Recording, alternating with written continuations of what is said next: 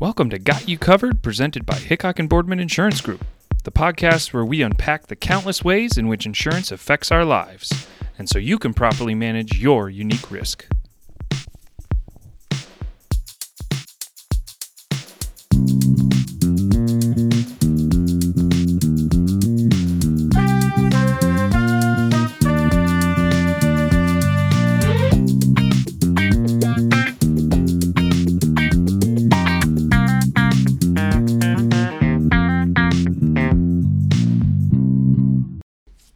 Welcome back, everybody, to another episode of Got You Covered, presented by Hickok & Boardman Insurance Group. I am your host, Ryan Lee, a client advisor with the firm, and today we are kicking off our small business insurance sub-series. So, really excited about this. We have a small business team here at Hickok & Boardman, led by Sarah Berry, our guest today.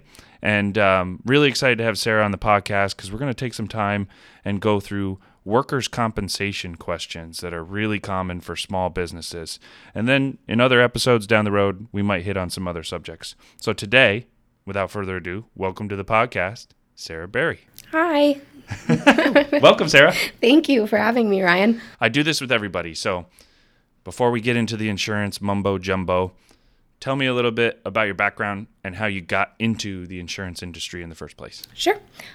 So my name is, Ryan said, Sarah Berry. I've been with Hickok & Boardman for almost 7 years now. I got into insurance 9 years ago as a result of my mom. She is working at a physical therapy office, and a local agency principal was one of her patients.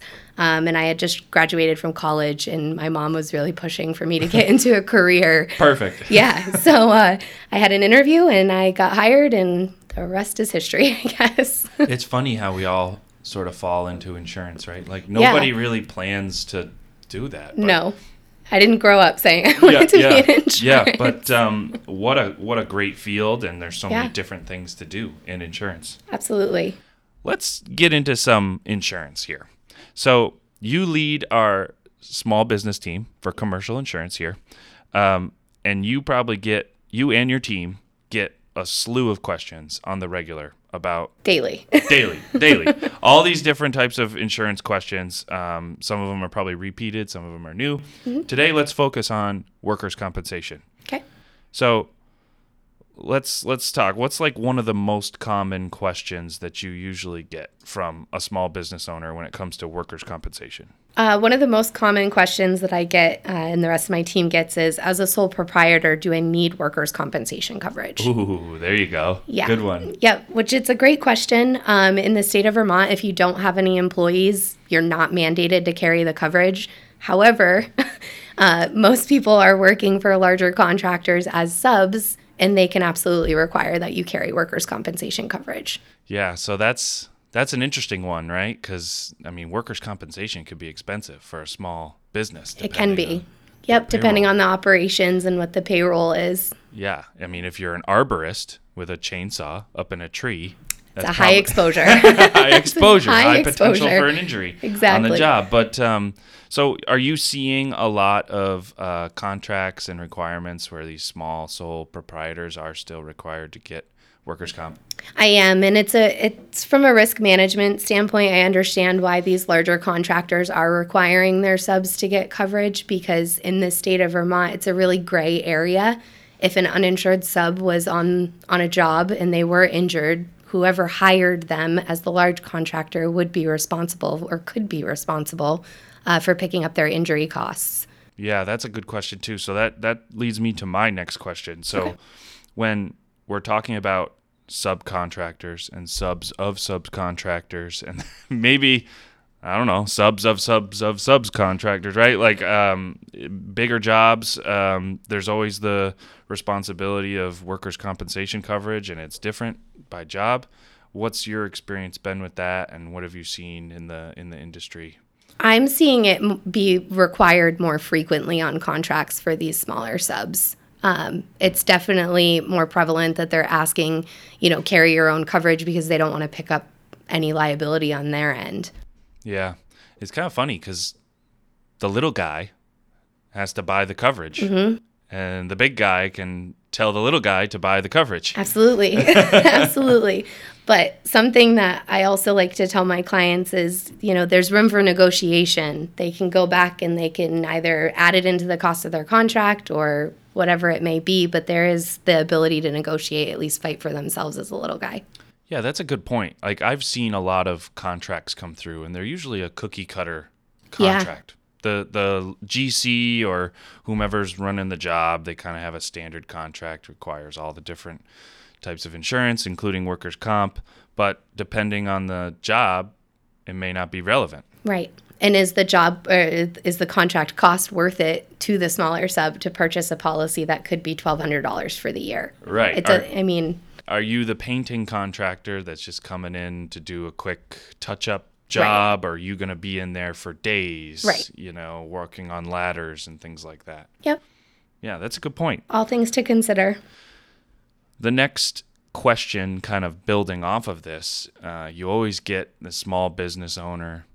Do I even need workers' comp coverage? Sure, okay, I'll cave. I got to buy it for my employees, but do I really need it for myself? Can I just have health insurance? How does that work? How do you see that in your field? So this is a great question because health insurance will not cover you for a work-related injury. As an owner or officer, you are in your right to purchase a workers' compensation policy, so health insurance is not going to cover it.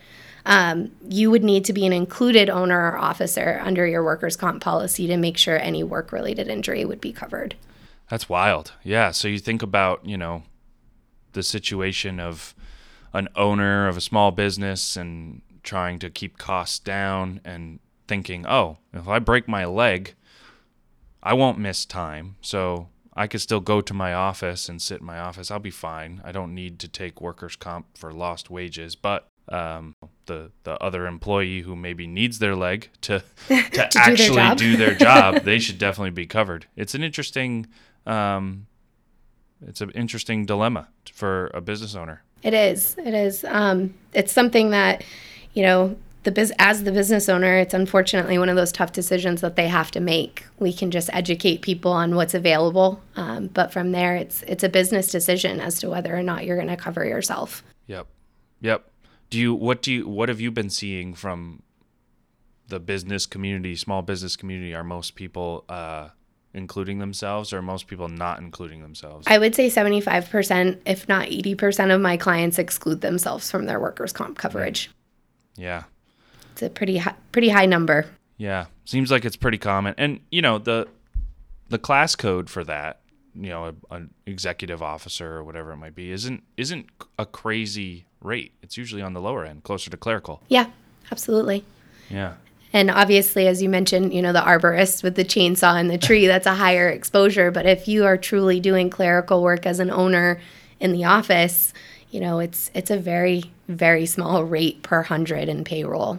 Yeah. And speaking of payroll, in Vermont, there's an owner officer minimum payroll that if you are being included on your policy, you're going to be charged for. It's $44,200 right now.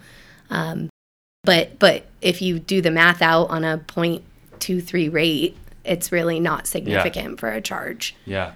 So executive officer, just to clarify that point, paying himself $30,000 a year, he has to put the 44 two yep, right now. There. Wow. Yep. Okay. Good to know. Let's talk about class codes. Okay. I'm sure that is a huge question. Especially a new business. Guy just started his new excavating business or whatever. It's him and maybe or her and one other employee, and they're like, what do I do? Mm-hmm. How do you coach that? I'm sure that's got to be a huge part of your job. Absolutely. So me and my team, we utilize what we created as a new business questionnaire.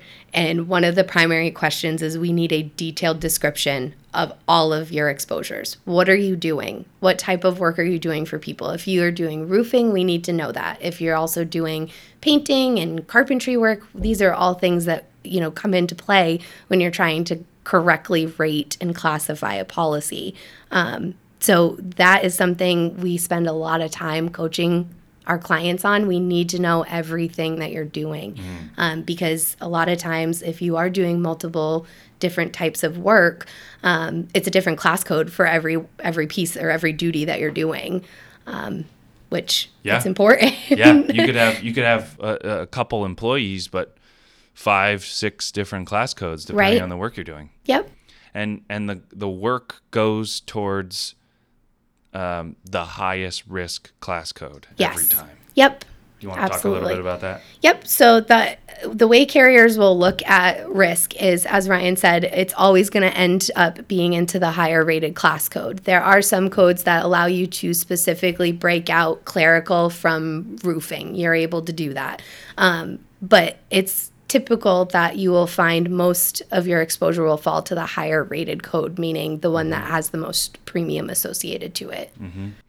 We had an episode with another member of the team, Pete Gild, who talked about pricing. But let's talk about that really quick. So there's the state base rate, but then there's the loss cost multiplier, and some of these businesses don't have it. But then there's maybe an experience mod. Do you have a lot of small businesses with an experience mod, or not quite? I would say it's 50-50. So part of the experience mod is you have to be over a certain premium threshold. Mm-hmm. So at times, some of my clients won't even meet that premium threshold to be able to have an experience modifier apply. But if it does, it's a long conversation with these clients about why they have a debit or why they have a credit on their policy, because that baseline is a 1. If your experience mod is anything below a 1, you're credited. That's great. Everyone loves that. But if you're above that 1, you get a debit on your policy. Everybody wants to know why. And that's something that's set by NCCI as the guidelines. And unfortunately, these carriers have to follow those guidelines that NCCI sets out. Yeah. A common question I get is why did my carrier set my experience mod at this point? And I said, well, actually, your carrier didn't do it. Right. The governing body, which for most states, including Vermont, is NCCI. Sometimes it's the state, right? But they do it independently. And it's a 3-year history of your losses versus premium, et cetera, to businesses in your industry and similar size. That's very interesting, though, to hear your perspective on it, as I'm kind of living in the other side of the commercial insurance world, Yeah. What other questions do you potentially get from